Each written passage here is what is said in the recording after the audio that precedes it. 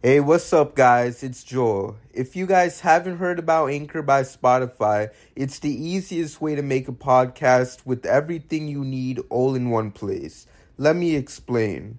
Anchor has tools that allow you to record and edit your podcast right from your phone or computer. When hosting on Anchor, you can distribute your podcast on listening platforms like Spotify, Apple Podcasts, and more. It's everything you need to make a podcast in one place. And best of all, Anchor is totally free. Download the Anchor app or go to anchor.fm to get started. Enjoy the episode.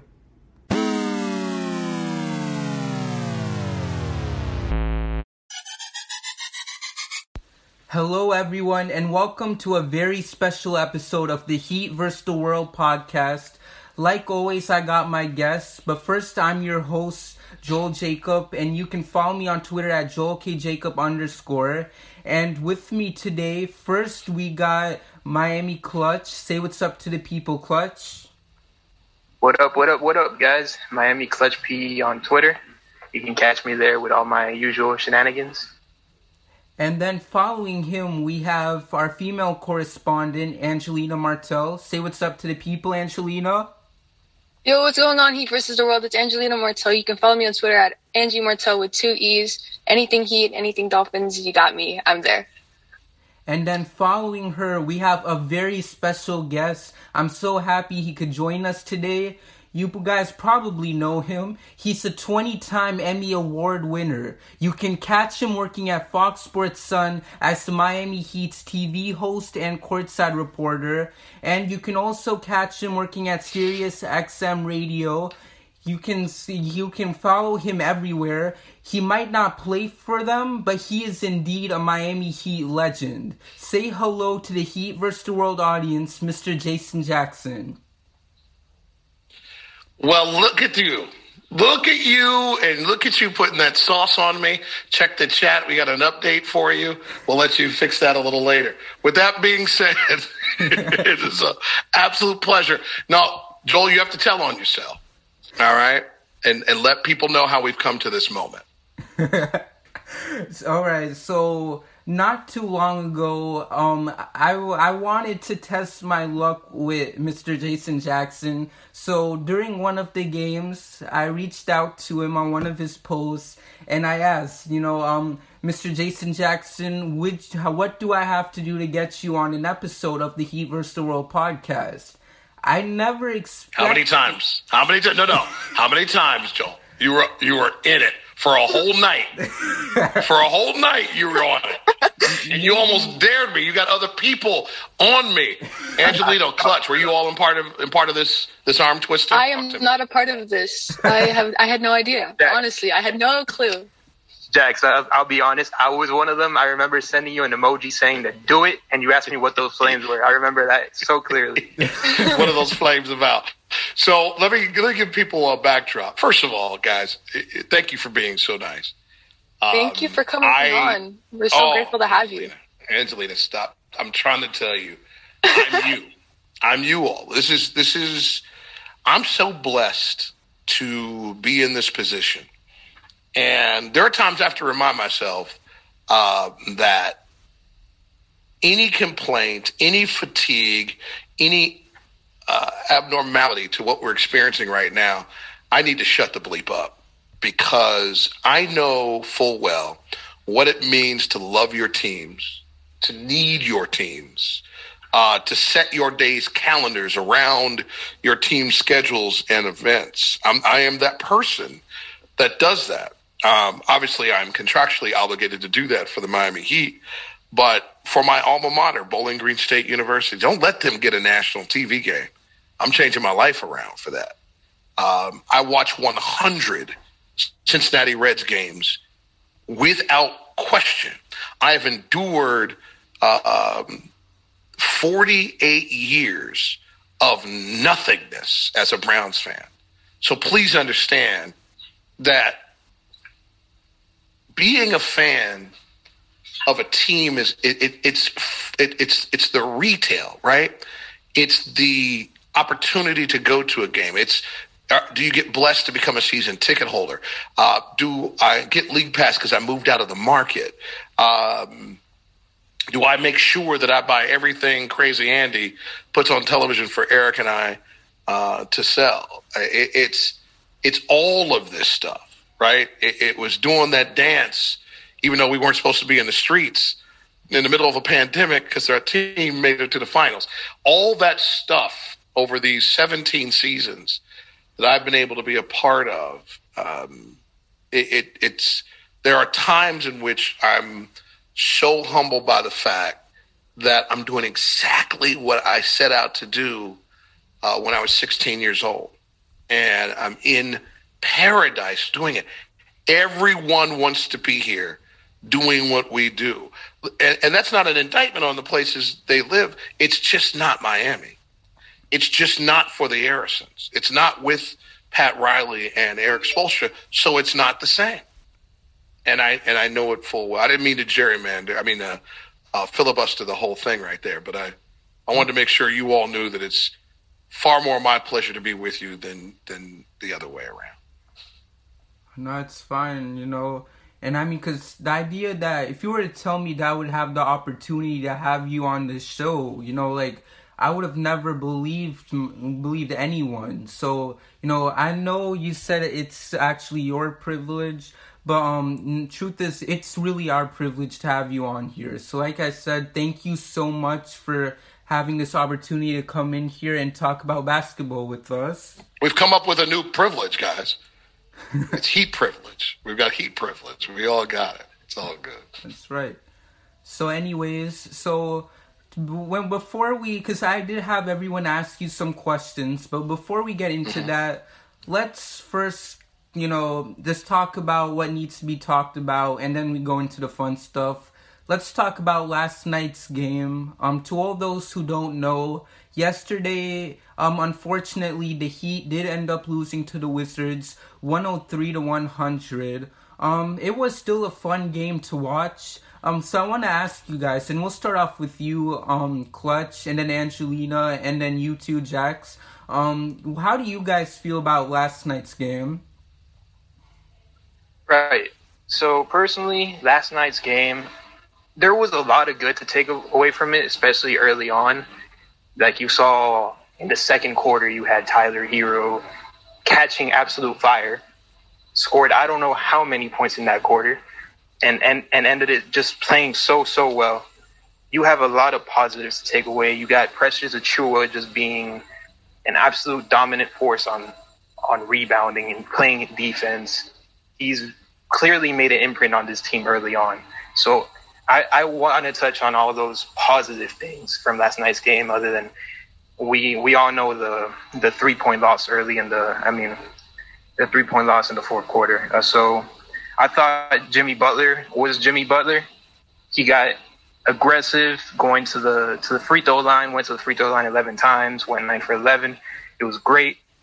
Bam Adebayo, he let the offense come to him. He played really well. And the team really did well until around the time the third quarter came along, and everything just kind of went against the Heat. And now I'm guessing it's the Heat's job to figure out how to stay strong all 48 minutes of the game. Mm-hmm. Angelina, you? Yeah, my takes are pretty similar to Clutch's. You had a lot of positive things to take out from that game. We were 61-51, I'm pretty sure, by the half. And that's already a great start for the Heat playing the Wizards. The Heat are a very dominant team with all of our players, Butler, Adebayo, Hero, Robinson, Achiuwa. The list goes on, The Heat have a very strong lineup of players, a very dominant lineup of players. So, like Clutch said, there was a lot of positive things to take from that game. Hero absolutely went off that game. He had 20 points, 2 rebounds. Although he had no assists, it was a very great game for him. He went 8 for 15 for field goals, which is not bad at all whatsoever. And, yeah, there was a lot of positive things. Butler scored 19. Adebayo scored 17. So, yeah, there was a lot of positive things to take from that game. And we got to push ourselves harder next time when we play them tomorrow. We play the Wizards again tomorrow. And yeah, we just got to try our hardest to try to overcome them and beat them this time. I noticed that a lot with the Heat. Like, if we tend to play the same team twice in a row, we lose one and we win the next one. That's what I tend to notice about them. And surely that does not go unnoticed. And I have a lot of hope and faith for our team. Mm-hmm. What about you, Mr. Jackson? I'll tell you what, first of all, I love that you all have purchased all the silver in the universe and have created silver lining in what is a very challenging time for the organization, for Heat Nation overall. What I've noticed overall, and I'll get to your specific question, I promise, is that because this team has had to endure protocols connected to health and safety, which are important, I'm not minimizing it. It's just a reality. Plus injuries, as we haven't seen Harkless and Bradley on the floor. We know that Myers is now gone for the duration of the season after surgery, and we wish him well in the healing process on that left shoulder. Jimmy missed some time, even outside of protocol, due to injury, as did Tyler and Goran. I mean, like, it just goes on and on and on. And so, you know, for just the fifth time this season, last night, the intended group, for the most part, because you still got those names like Bradley and Harkless, and we're not seeing K. Nunn get into the rotation, just not the consistency you would want. And I think that's what you start to see when you see a 65-point first half and then 17 points in the third quarter. Mm-hmm. It was 35 points in all in the second half. The defense has got to get better. We're not seeing Miami Heat defense. And the test that they're going to get with Washington plus Westbrook tomorrow night, as we tape this, is going to be far more than what they experienced on Wednesday night. I'm seeing a lot of balls, guys, that are rimming out. I know that's frustrating because that means it's on point. It's there. And as you start going through these 3-point, 2-point, 4-point losses, you realize it's this little stuff. You got to make free throws. You can't turn over the ball. You can't have mental lapses. All the stuff that it seemed like triggered for Miami, particularly in the season, and then once the team found its stride, well, it found its stride immediately in the postseason, but in the postseason after the restart, all felt automatic. Those things have been missing. And I think we're so blessed to have Coach Spoelstra in this space, because if it was me, I probably would have lost my mind a few times. If you all are being your authentic selves, you're a little more. You all channel a little inner Spo more than anybody else. In that he made it clear last night. Listen, a bunch of us have been through the darkness before, and we know that you can turn it around. So you stay in the moment, you do the work, you look at the schedule. Who's next? And that doesn't mean that you're not locked in trying to correct overriding problems. It means you don't let those problems get you so far down that you don't give yourself hope to believe that there's a better day and a better way ahead. Mm-hmm. Right. No, that's the thing, you know, for any fan, it's always never easy to watch your team lose. But, I mean, you just keep having faith in them. And while it is a challenging time right now for the Heat, I think we can all agree that we have hopes for this team that they can get better. And I believe they can. I got faith in everyone in this team. I love our team, and I got faith in our young core. Everyone, Jimmy, Bam, Goran, Tyler, Duncan Robinson. I can go for days talking about how much I love each and every one of our players. So, and I know I hopefully speak for all of Heat Nation when I say that we just gotta keep just being strong and just, see what happens in that following game, especially tomorrow as we play the Wizards. So anyway, absolutely. So with that being said, since we finally addressed that, I now want to get into some fan questions for you, Mr. Jackson. So without further ado, let's look into some. So one question they want to ask you from Heat Nation, have you ever had any funny stories or moments with a Heat player? And this could be some stuff that us as fans have seen on the camera, or stuff that's happened off camera as well. Well, obviously during the big 3 years, I mean, come on. With Dwayne Wade, LeBron James, Chris Bosh, and so many others, it was endless. It was almost every night, from Dwayne doing cartwheels in the middle of interviews. And that was the thing. There were a lot of post-game walk-off interviews because there were victories damn near every night, right? I remember one night there was a wheelbarrow. I'm interviewing Chris Bosh, and Dwayne Wade and LeBron James create a human wheelbarrow in the midst of it. I mean, right? Listen, there have been some phenomenal moments. I mean, do you guys remember those post-game interviews in the studio with Chris Birdman Anderson? Oh, my God. I mean, listen, let's pull the curtain back a little bit. It was a little bit of an act, but it wasn't like an act that we practiced. You know what I mean? Like, it was always just him trying to make me be uncomfortable. And I don't know if there's a more comfortable person in their skin, so I'm not going to be – you're not going to throw me. I'm just going to enjoy it. I'm just going to enjoy it. And then I'm trying to think of something back in the early days. Shaquille was always down for some craziness. But I was just coming into this job the year Shaquille was traded for. That was my first year, 04, 05. And so I might have been a little too serious those 4 years because I was just so focused on being great for the home viewer that I probably didn't get caught up enough in the shenanigans. And so I was a little more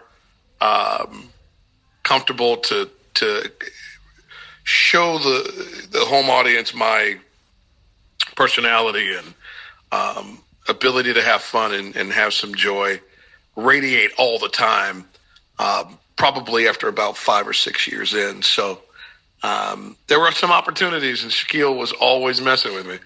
But nothing to the level that we had during that 4-year run. That was just absolutely something else. Right.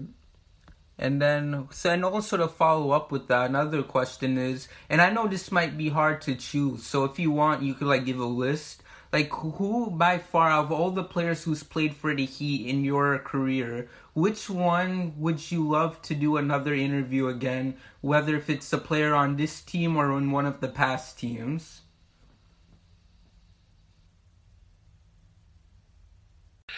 Knowing full well that puts me in a horrible position, Joel, I will still answer it. We love all Heat players yesterday, today, and tomorrow equally, but there's just something special about Chris Bosh. Chris always provided me with a authentic, thoughtful, engaged response. And that's not to say everybody didn't, but sometimes there's just kind of this daily talk that occurs. And what I mean by that is that everybody's kind of into the scouting report, and they've heard Spo give them his thoughts, and those things can get parroted back out into the microphones when those of us that are tasked with Q&A are in position. And that's not to say that Chris didn't give you any of that. It's just there's just something extra about his kind of his lean in and his engagement when you sat him down for a half-hour interview, or if you're just interviewing him for standard pregame stuff. And for somebody that does what I do, it's invaluable. So I think CB's at the top of that list. Right.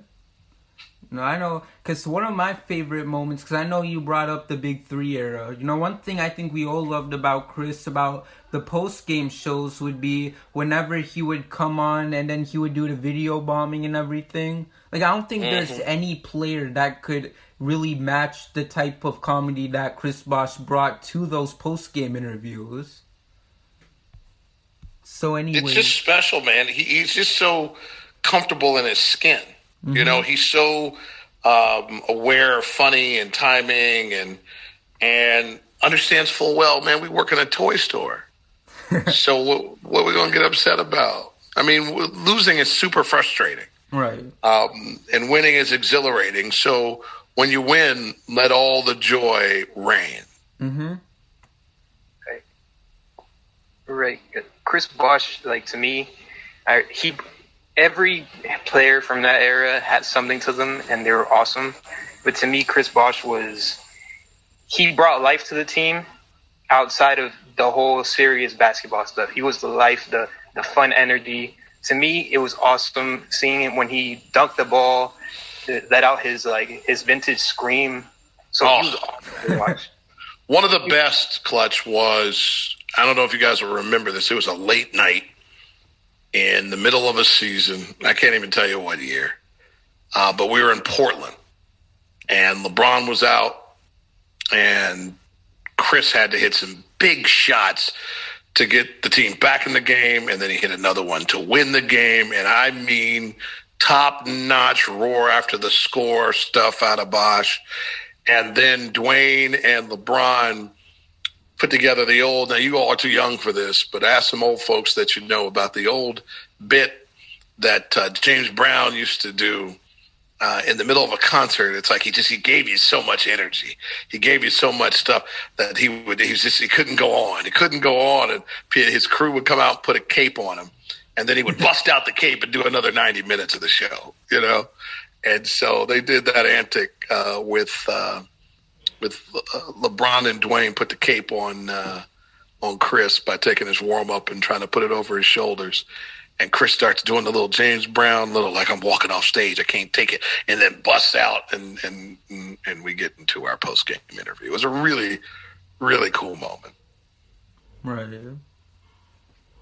And then, another question that a lot of Heat Nation wants to know is, what, like, aside from, like, broadcasting, this could be straight up anything that you've witnessed being at American Airlines Arena for a Heat game. What's your favorite moment simply being at one of the Heat games? I'm figuring out now that I've been around too long. There's too many. There's too many. Can I give you a top three at least? Oh, sure. Go ahead. All right, let's go with number three would be anytime anyone has made a shot to win money or a car or any of that. I've been around for so many of those. The dude who hit one when LeBron was around for $75,000, top of the list. LeBron's in the middle of a timeout huddle getting information on what's going to be the next play. And it wasn't a critical part of the game, but it was a timeout, maybe third quarter. And LeBron goes out and tackles the dude because it was a promotion tied into him and an endorsement he had with Carmex at the time. So Carmex, the lip balm joint. And so that was phenomenal. But anytime that happened, that was great. Number two would have been what you all probably have seen floating around, the infamous baby race. Absolute joy. Hashtag absolute joy. That's a gift that just keeps on giving. No offense intended, Angelina. That's definitely a boys' club scenario there. None taken, sir. None taken. Thank you, madam. You understand. You hashtag absolute joy. You absolutely. Understand. And then number one would be all three championship celebrations. I mean, there's just nothing like a parade, young people. Mm-hmm. I'm telling you, the first one was the hottest day. I thought we were having a parade on the streets of hell. It was so hot. Oh my God. It was 99 degrees that day in the summer of 2006, 99% humidity. People are falling out. Shaquille probably saved like 5 lives with a super soaker. Probably just hit people right in the throat with a little water. They were good. And then obviously the other two celebrations, after we learned how to do it, bringing that stuff inside after the parade, man, we put on some rock concerts. So those were some big moments. And the honorable mention I'll give to the flashback. When I got to host the retirement of Dwayne's jersey, that first of 3 nights, holy hell. Like, it was like a dream come true. It was like I was hosting an awards show. Like I was a late night television show host. It was wonderful. It was the first time in a long time that I was afraid before I went on. Not nervous, not excited, afraid. I'm like, yo, if I bleep this up, man, ugh. So Thank God my little montage off the top was funny enough, and my timing was okay. My silly costume changes caught people off guard, and it was just a beautiful night, man. And you know what the key component on that night was? Mm-hmm. Getting out of the way. I did a really decent job, I thought, of getting you from point to point. That's my job, right? Like I'm a carnival barker. I tell you when to come into the circus. I tell you when to get out of the tent. I tell you when the circus is coming back. That's my job. Mm-hmm. So I'm well suited for that type of scenario, but he's the greatest player in the history of the organization. He wanted a unique experience, and I got the wonderful honor of leading that, and I'll never forget it. Right. And then Very I know awesome. Clutch, Angelina, do you guys have any questions you'd like to ask Jax? Right. I had actually have. Oh, Oh, go no, ahead. Clutch, you can go first. You can go first. You all are too nice to each other. I love this. I'll go ahead. Staying with being part of this Heat organization. You know, you yourself, Jax, being a 23-time Emmy Award winner, you've probably been around so many great broadcasters. Way to read the chat, Clutch. Love you, baby. Yeah, I was going to bring Around that up so- very soon, so by many- the way. You've been around so many great broadcasters as well. I just Yeah. want to know, what's it like having worked with some great broadcasters that are still there today? Eric Reed, John Crotty, Will Manso, Tony Fiorentino. What's that been like? It's like a brotherhood. Sometimes we're around each other more than we're around our family. And that really think about that. You know, my joke is I'm gone half the time. But literally a fourth of the year, we're not physically here. Really, it's a third. It's even worse when you think about it, because annually, this is what I check is you know, my Marriott rewards tells me how many nights I've been on the road. And in a regular season, not to say regular space we're in, it's 100 room nights over an 82 game season, 41 road games in all these cities across America. And it's a blessing, quite honestly. I don't push back on the travel. Get to travel this nation, sometimes outside of the nation, to see family and friends and cover these games on the ground. It's so good. It's so good. Just still being at the games, it keeps you young and keeps you interested. Every night's different. And that's what's been the challenge about not traveling since March, particularly through a finals run, is that you're not there. You don't feel it in your toes. Like there's something about stepping on that wood. You know, in my job, I get, you know, to really tell stories right there on the court. And it's unique. It's just super unique, and I love it. And being with Reed, who has been with this organization since the beginning, has been a treat. What it looks like to be so dedicated and prepared and loyal is embodied by Eric Reed.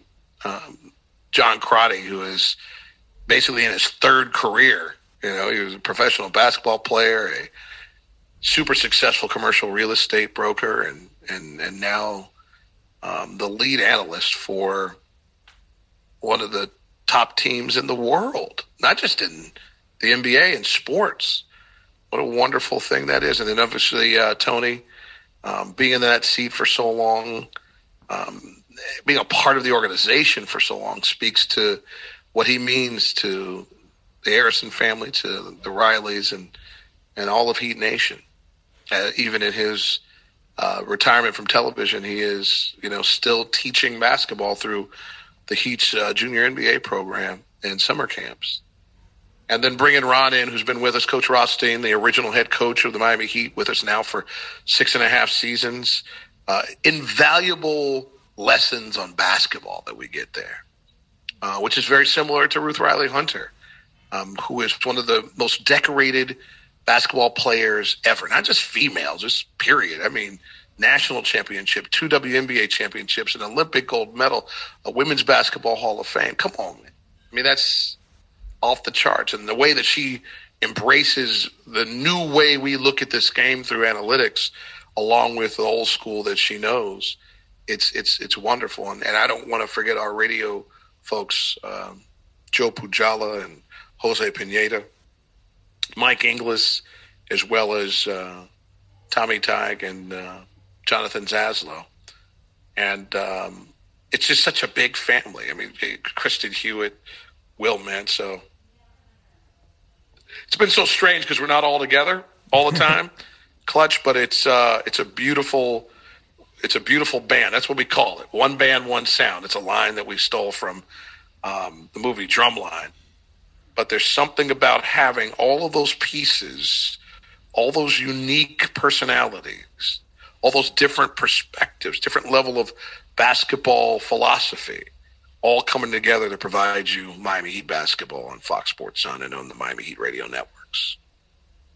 Right, because it looks like you guys are having a bunch of fun. Like, it looks like you guys are a group of people who genuinely like working with each other. It's hard to be upset when you're covering basketball at the highest level for a living. Right.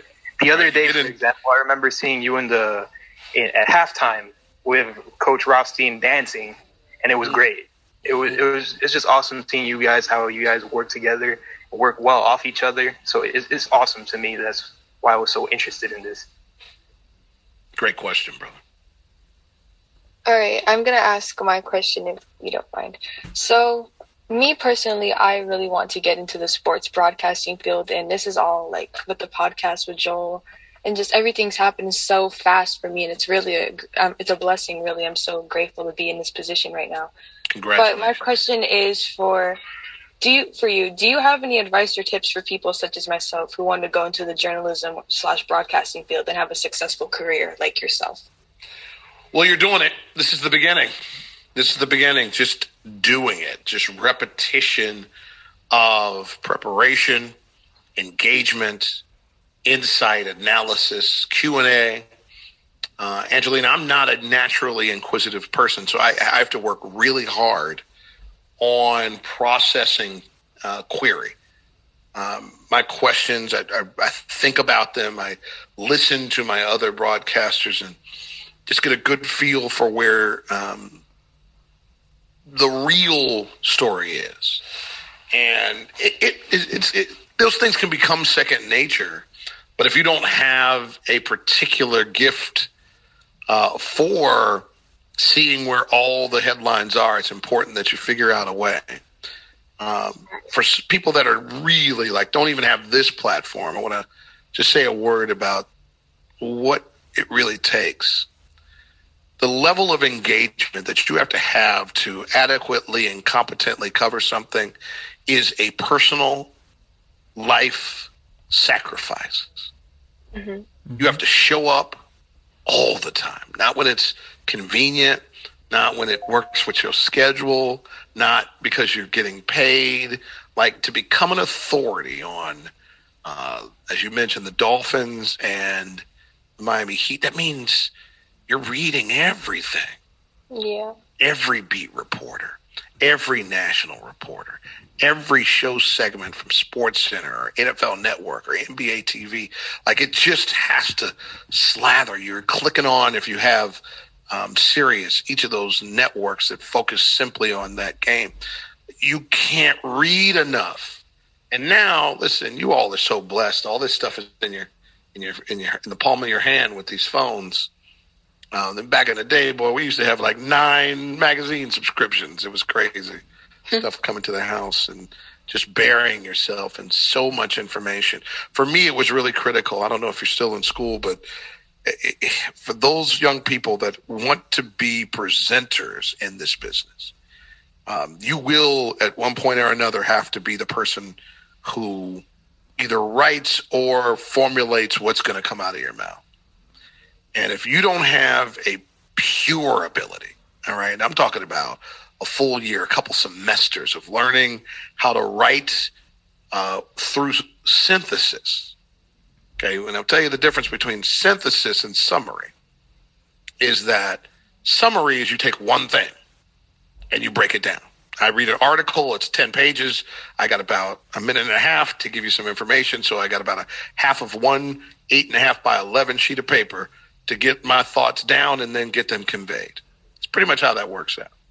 Mm-hmm. Now imagine doing that 10 times over, 20 times over, 50 times over in preparation for a single game. That's synthesis. So you learn how to summarize, and then understanding full well the multitude of things that you're trying to summarize and bringing them together is the synthesis factor. And I was so very fortunate at Bowling Green State University.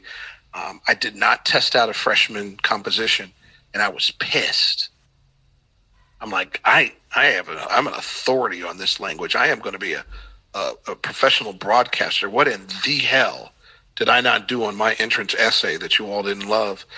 And I needed to keep my mouth shut.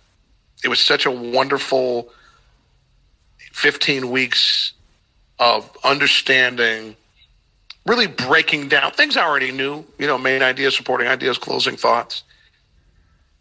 But you can't get enough repetition, Angelina, in that space. And so to this day, I find myself making sure that I stay sharp because it's not taught the same way anymore. The construction of sentences and thoughts and the collective presentation of those ideas. So you can't do that enough. Mm-hmm. Right. I think I just gave you a master's class for free. Right? I think you did too. I appreciate it though. Thank you for all of that. That was. It's a little heavy, I know, Angela, because that's not the fun part. But when you're experiencing the fun part and you have the tools, that's when it becomes mystical and magical. Right. Like these podcasts are so much fun. Like it gives me a lot of practice because I'm at my age. I feel like starting young, it's a great start. And this all, like I said, it all happened so fast. Like I had no intentions of being on a podcast with Jason Jackson. Like nobody does, That's like not something you think about. And it's. Like, I wish my mother was here so she could hear this stuff. I need her to realize how special this is for some people when she's hanging up on me because she don't want to talk to me anymore. Like, woman, I'm calling up Clutch and Angelina and Joel right now so I can feel good about this. But yeah, like it's just all happened so fast and I don't regret any of it. It's perfect. And so thank you so much. That's awesome. And then, another question I have for you, Jax, is because, I think if anyone was to find out they were to get a job with the Miami Heat, that would be such a huge blessing. So another question that Heat Nation wants to ask you is, how did you find out the news that you would be working for the Miami Heat? That's such a fun story. Mostly because I was begging at the time. So let's go back to I guess it would be the spring/summer of 2004. And for your side of the story as Heat fans, this is just after that improbable run by Dwayne Wade and Udonis Haslem's rookie squad. And it's amazing when you start dropping these names, right? Caron Butler, now Heat assistant coach, was a second-year player on that team. Who else was on that team? Brian Grant, Lamar Odom. Was Eddie Jones on that squad? I'm pretty sure he was on that squad. I believe so, yes. Yeah, Rafer Alston, right? It was Stan Van Gundy's first year as a head coach. Now he's in his fourth franchise as a head coach of the New Orleans Pelicans. It's amazing what happens when you string together a little longevity. So they had that horrible start to their season, came back absolutely insane. We'll take that, by the way, this year, right? Come blazing back in March and April, and absolutely, and it'll be reminiscent of 03, 04. But anyway, I was out of the game. A couple years before that, I had gotten blown out of ESPN, lost my dream job, moved from Connecticut, tail between my legs, back to Ohio. My wife was working at our alma mater. We had these two small kids, and I'm trying to figure out what the hell I'm going to do with my career. Calling a couple regional college football games, and I got a phone call before we moved to Ohio that something big was going to happen. It was early July, so you guys your mind might start percolating now.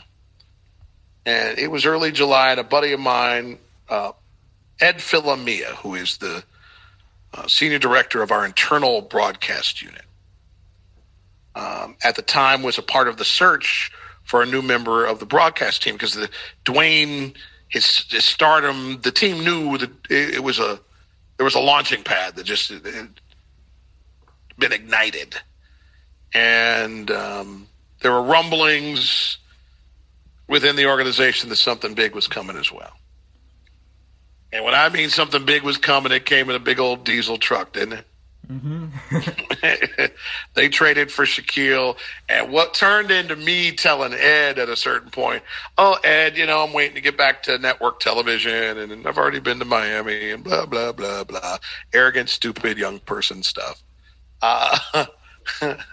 Man, when I heard the news they traded for Shaquille, I grabbed a phone quicker than you could even say phone.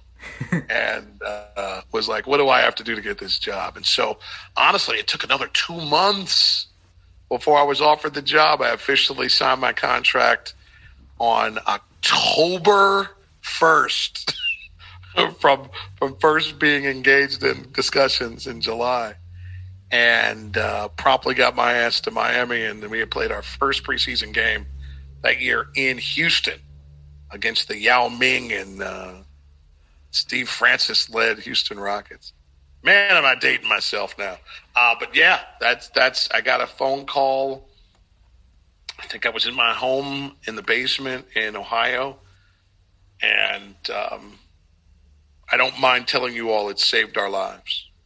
Mm-hmm. We weren't really sure how to recover from being on network television and making more money than we ever thought we'd need at that age, to a single income household with 2 young children back in the town where we went to college.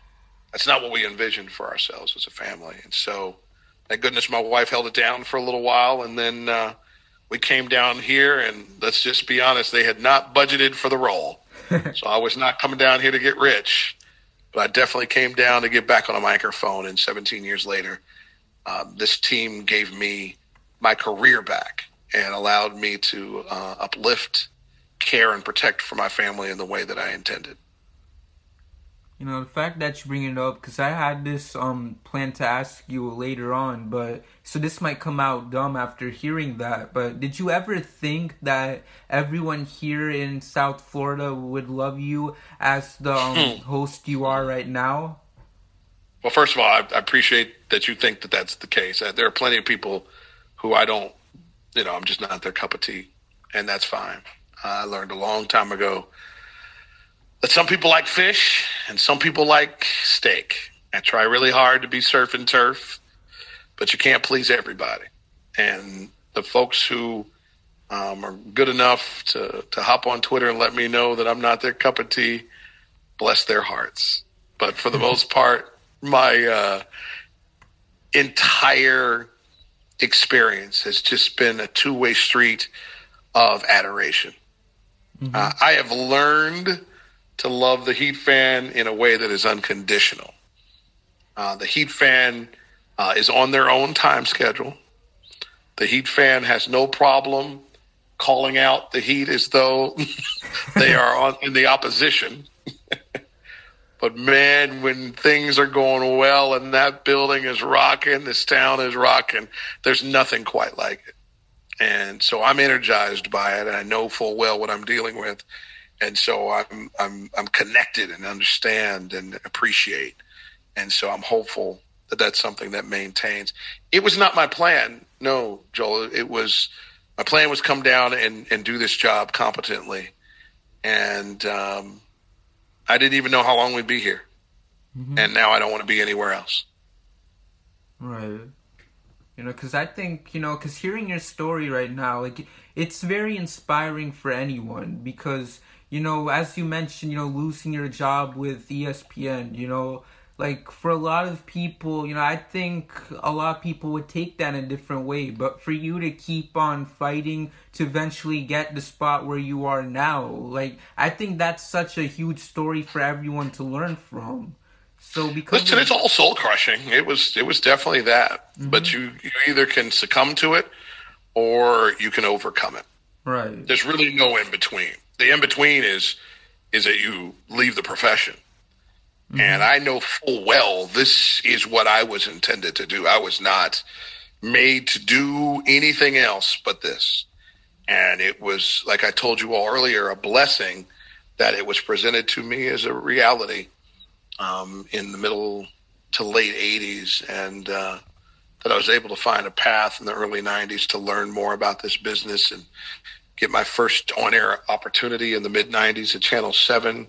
Quick run there. I was only at Channel 7 here in Miami for about 18 months before I got the job at ESPN, and I was there for 7 years, and I learned so much and grew so much as a practitioner, in this industry. And so when I got here, man, I was ready. I was ready to really, really spread my wings and editorially contribute and be creative, get out on the edge, not take myself so seriously, and really embed myself with this team and this fan base. Mm-hmm. And then, as years have progressed, obviously things have changed, not only for the Heat, but, worldwide as well. So I wanted to know, because I know this must have been something interesting for you guys to go through, being at the arena when all the news was coming out. How did you feel when the news came out that the NBA was going to get shut down because of COVID? Because I know the Heat were playing Charlotte that night, and then that's when the news came from Oklahoma and the Jazz. So I wanted to ask you, what was your reaction to the whole thing? Well, first of all, we had been privy, to the intensity of the virus and the story of it when we were out west prior to the shutdown. Prior to All-Star break, we were on a long road trip. And there was a lot more intensity and focus and discussion in California, primarily due to proximity and also because of the Asian population. In so many Asian countries, primarily Japan and China, were dealing with this already at a very high level. Mm-hmm. And so my heightened awareness of what this was versus the nonchalant, almost non-existent way we were dealing with it as a nation, as a federal, state, and municipal governments initially, I knew was going to change abruptly. I just didn't know when. Right. And that night, I was monitoring in my reporter role everything that was happening in Oklahoma City with Utah and in Salt Lake City with the Utah and the Thunder. And my gut was the second we knew NBA players had contracted the virus that it was going to be a problem. And I think the league did things correct, man. Shut it down, figure out what's going to be safe, and then try to push forward. And that took time. Mm-hmm. That took 3.5, 4 months just to get that squared away. And thank goodness for great partnerships with Disney and the Players Association and the league coming together in ways that required trust and tempo. And oftentimes those two things don't go together. Sometimes people need some time to maturate and work through and think through some things. But there was a lot of trust and a lot of smart people and a lot of informed decisions. And that experience in Orlando was remarkable. It was remarkable, obviously, for L.A. and Miami, then ultimately L.A. But what an amazing night that I'll never forget. Watching the news hit my phone that the season was suspended for the time being.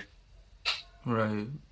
And then another thing, I want to bring up, because 2020, that was a crazy year, especially in basketball, because a few months after, we hear about stories about police brutality and everything. And the reason why I bring that up is because I don't think there's a person with the Heat who's really spoke out about the social injustices that's been happening in our country, more than you, Mr. Jackson. So I wanted, if you could just touch on it a little bit on, everything that's been happening and how you personally feel about where our country is headed.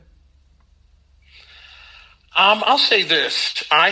First of all, that's kind of you to pick up on the things that I've mentioned. I'm usually just in position to say something thoughtful and or poignant in transitioning between the great leadership of our organization that the Arison family committed to striking down injustice and inequality. That the leadership that Pat Riley gives us, as well as the management and stewardship on and off the floor from our head coach, Eric Spoelstra, radiated through the entire organization that give us freedom to speak on these things, to educate through our platform with these things. And what a beautiful thing to have to be a part of, to be able to be a part of. And so I'm just, again, thankful that I'm there to convey you to Bam's perspective, to Jimmy's thoughts, to Goran's dismay in understanding in a foreign land what's going on when he comes from a war-torn part of the world, where ethnicity is an issue in a unique and very, very different way. And so I take no credit. I'm a part of a awesome mindset that says, listen, we're not going to condemn all law enforcement, but we will call to task anyone, including law enforcement, if that's what's needed for Black folks to stop dying at a disproportionate rate in an engagement with an officer. Mm-hmm. To hold our communities responsible for behavior that even calls that stuff into question. To bring together communities, Black and brown folks, with law enforcement so that we can get back to police connection, community policing, a connection. So we know the officers that are driving around our communities, and the officers know the citizens they're protecting and serving. Right. Making sure that we're training and hiring individuals who move into law enforcement that aren't already tied to nefarious organizations or ideologies. Speaking fully and wholeheartedly, and I don't mean to interrupt you, but just the last thought of just how important it is to vote all of the time. We've got these local elections that are coming up this spring. Vote in them. Hold people accountable for leadership in your town. Don't become disconnected with the people that take care of your sidewalks and potholes and spill areas and your garbage and your water safety. Like those are everyday things that are not to be forgotten. So I know we all get enamored with gubernatorial elections and presidential elections and maybe high-end congressional stuff, but listen, the mayors and the commissioners and the controllers and the comptrollers and the county clerks and all this stuff that goes in, the tax assessors that get voted, circuit court judges. We all need to be engaged. We all need to learn. We need to take the time and know who the hell we're putting in position to lead our lives. Exactly. And, another thing I want to talk about for that is, I remember when the playoffs were starting and, I was curious to see what the theme would be for Miami this year. And at first, a part of me thought, maybe they might bring back the vintage white hot heat theme, and then the news came out that you guys came out with something more unique. And I fell in love with this concept was when you guys came out with the United in Black theme. How did you feel personally when Miami announced that they were going to move forward with that theme heading into the playoffs? Well, first of all, I thought that it was just dead on, right? Mm-hmm. Like we have this multitude of uniforms to choose from, right? we have done some things over the last couple of years to stack up the options.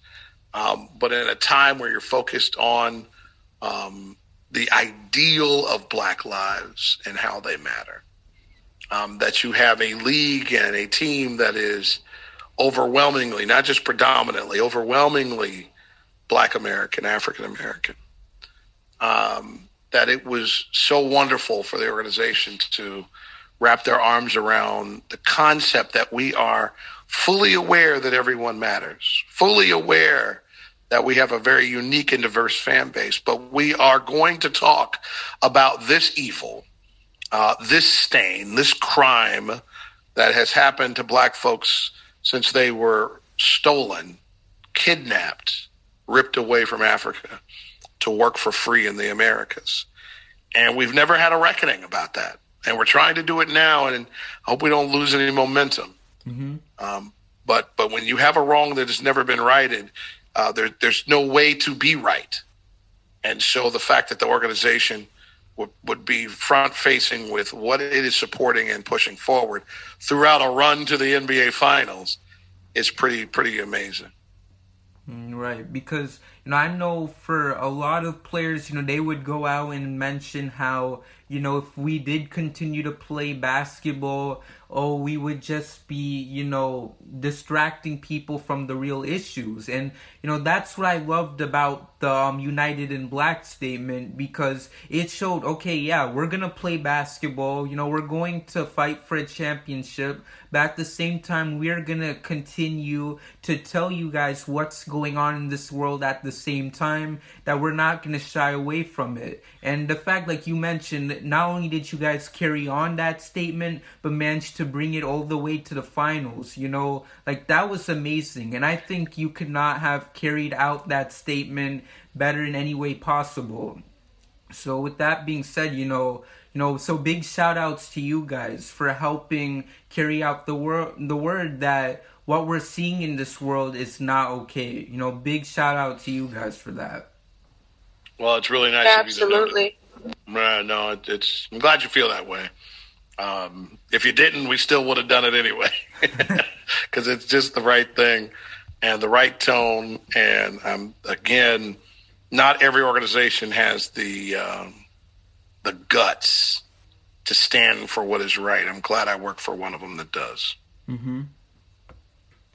And then also, because I feel like we should just go hit a few more questions. Clutch, Angelina, do you guys have anything you'd like to ask? Jax, I want to get away a little bit, and I would be remiss not asking you this question. I would not forgive myself, especially considering what's going to happen this weekend. Who do you have in the Super Bowl? Oh, that's so funny. As I told you guys a little bit earlier, I am a Cleveland Browns fan, so I'm so ecstatic that we returned to the postseason, got ourselves a win, and tried to fight for a spot to play in that game. And obviously, Kansas City's special. So I tend to root for the team from my conference, and so that's not going to change. Mostly because if Kansas City prevails as back-to-back Super Bowl champions, I can say that my Browns lost to the eventual champion, and that loss feels better. Right. I have a question for you, Jason. Yes, what do you think about the current Heat roster, and do you think the team will turn around their record this season? Well, listen, I'm fortunate enough, as Spo mentioned last night, to be here for one of the amazing turnarounds. You remember that team that was, 13-30? 11-30, up. Was it 11-30? Good Yep. Lord. Yeah, and we flipped it, and we missed the playoffs, but by one. And that was a remarkable experience, Angelina. That was a once-in-a-lifetime experience for me. But a lot of people in the organization were around when Dwayne and Udonis' rookie team did the same thing. So I'm willing. There's too much left on this schedule for me to say they can't. It's just a hell of a hole to dig out of, right? Yes, absolutely. And I've seen people bash them all the time, like, oh, Miami Heat this, Miami Heat that. Oh, they're not the same team they were last season, but we're No one is. 21 games into the season. We have 72 games this season, so we have plenty of time to come back from where we are now. Yeah, I mean, the Heat need to be careful, right? Like, starting tomorrow, it would be nice if they just kind of went on a run here with these last 3 games before they hit this extensive road trip. They got Washington at home tomorrow. As the matinee before the Super Bowl, a trip to Madison Square Garden. back here against those same Knicks on Tuesday, and then they're gone for basically the rest of the month. Mm-hmm. Houston, Utah, LA Clippers, Golden State, Sacramento, LA Lakers, Oklahoma City.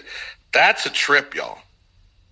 So you can't go into that trip piling up too many more L's and then go on that trip and let the road be the road, which can be challenging.